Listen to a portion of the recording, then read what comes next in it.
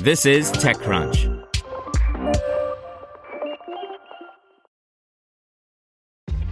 This episode is brought to you by ShipStation.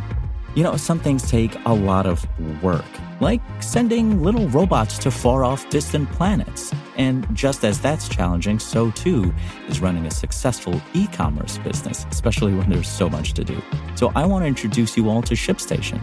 Now, I love using ShipStation because of its easy-to-use dashboard, which makes managing orders and printing labels a breeze and super smooth. Oh, and the customer service is just out of this world.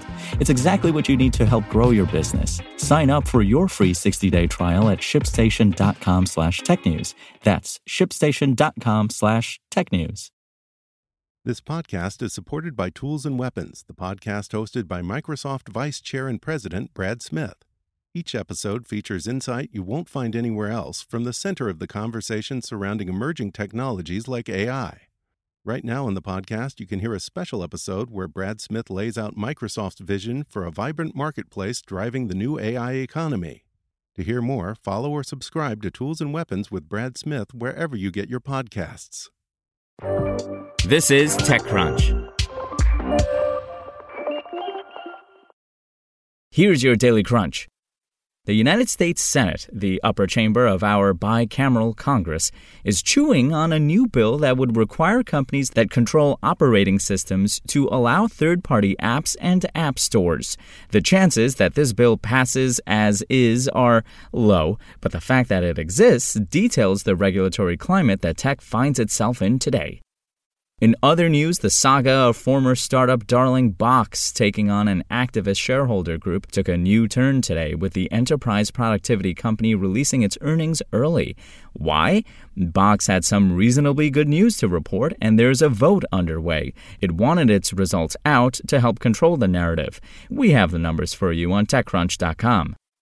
And social giant TikTok will roll out app changes for users in their teenage years to make its service more private, safer, and less addictive. Which sounds like less used, frankly, given that TikTok is owned by ByteDance, which is taking body blows from its domestic government. The changes aren't entirely a surprise. Now let's see what's going on in the world of startups. Agora, a startup that has built a materials management platform for contractors, has raised $33 million in a Series B round. Next, chip design is a long slog of trial and error, taking years to bring a design to market. Motivo, a 5-year-old startup, is creating software to speed up chip design from years to months using AI. And now the company says it has raised $12 million in a Series A. And Salt Lake City, Utah-based provider of crypto tax and accounting software TaxBit announced it has raised $130 million in a Series B round of funding. That's all for today. For more from TechCrunch, go to TechCrunch.com.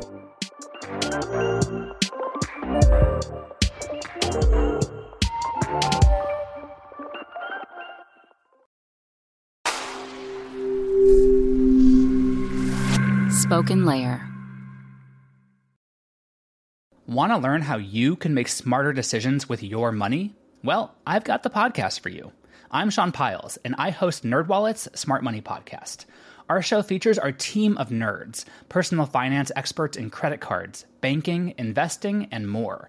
And they'll help you make the most of your money while cutting through the clutter and misinformation in today's world of personal finance.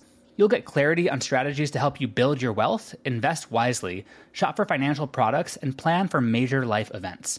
Listen to NerdWallet's Smart Money Podcast wherever you get your podcasts.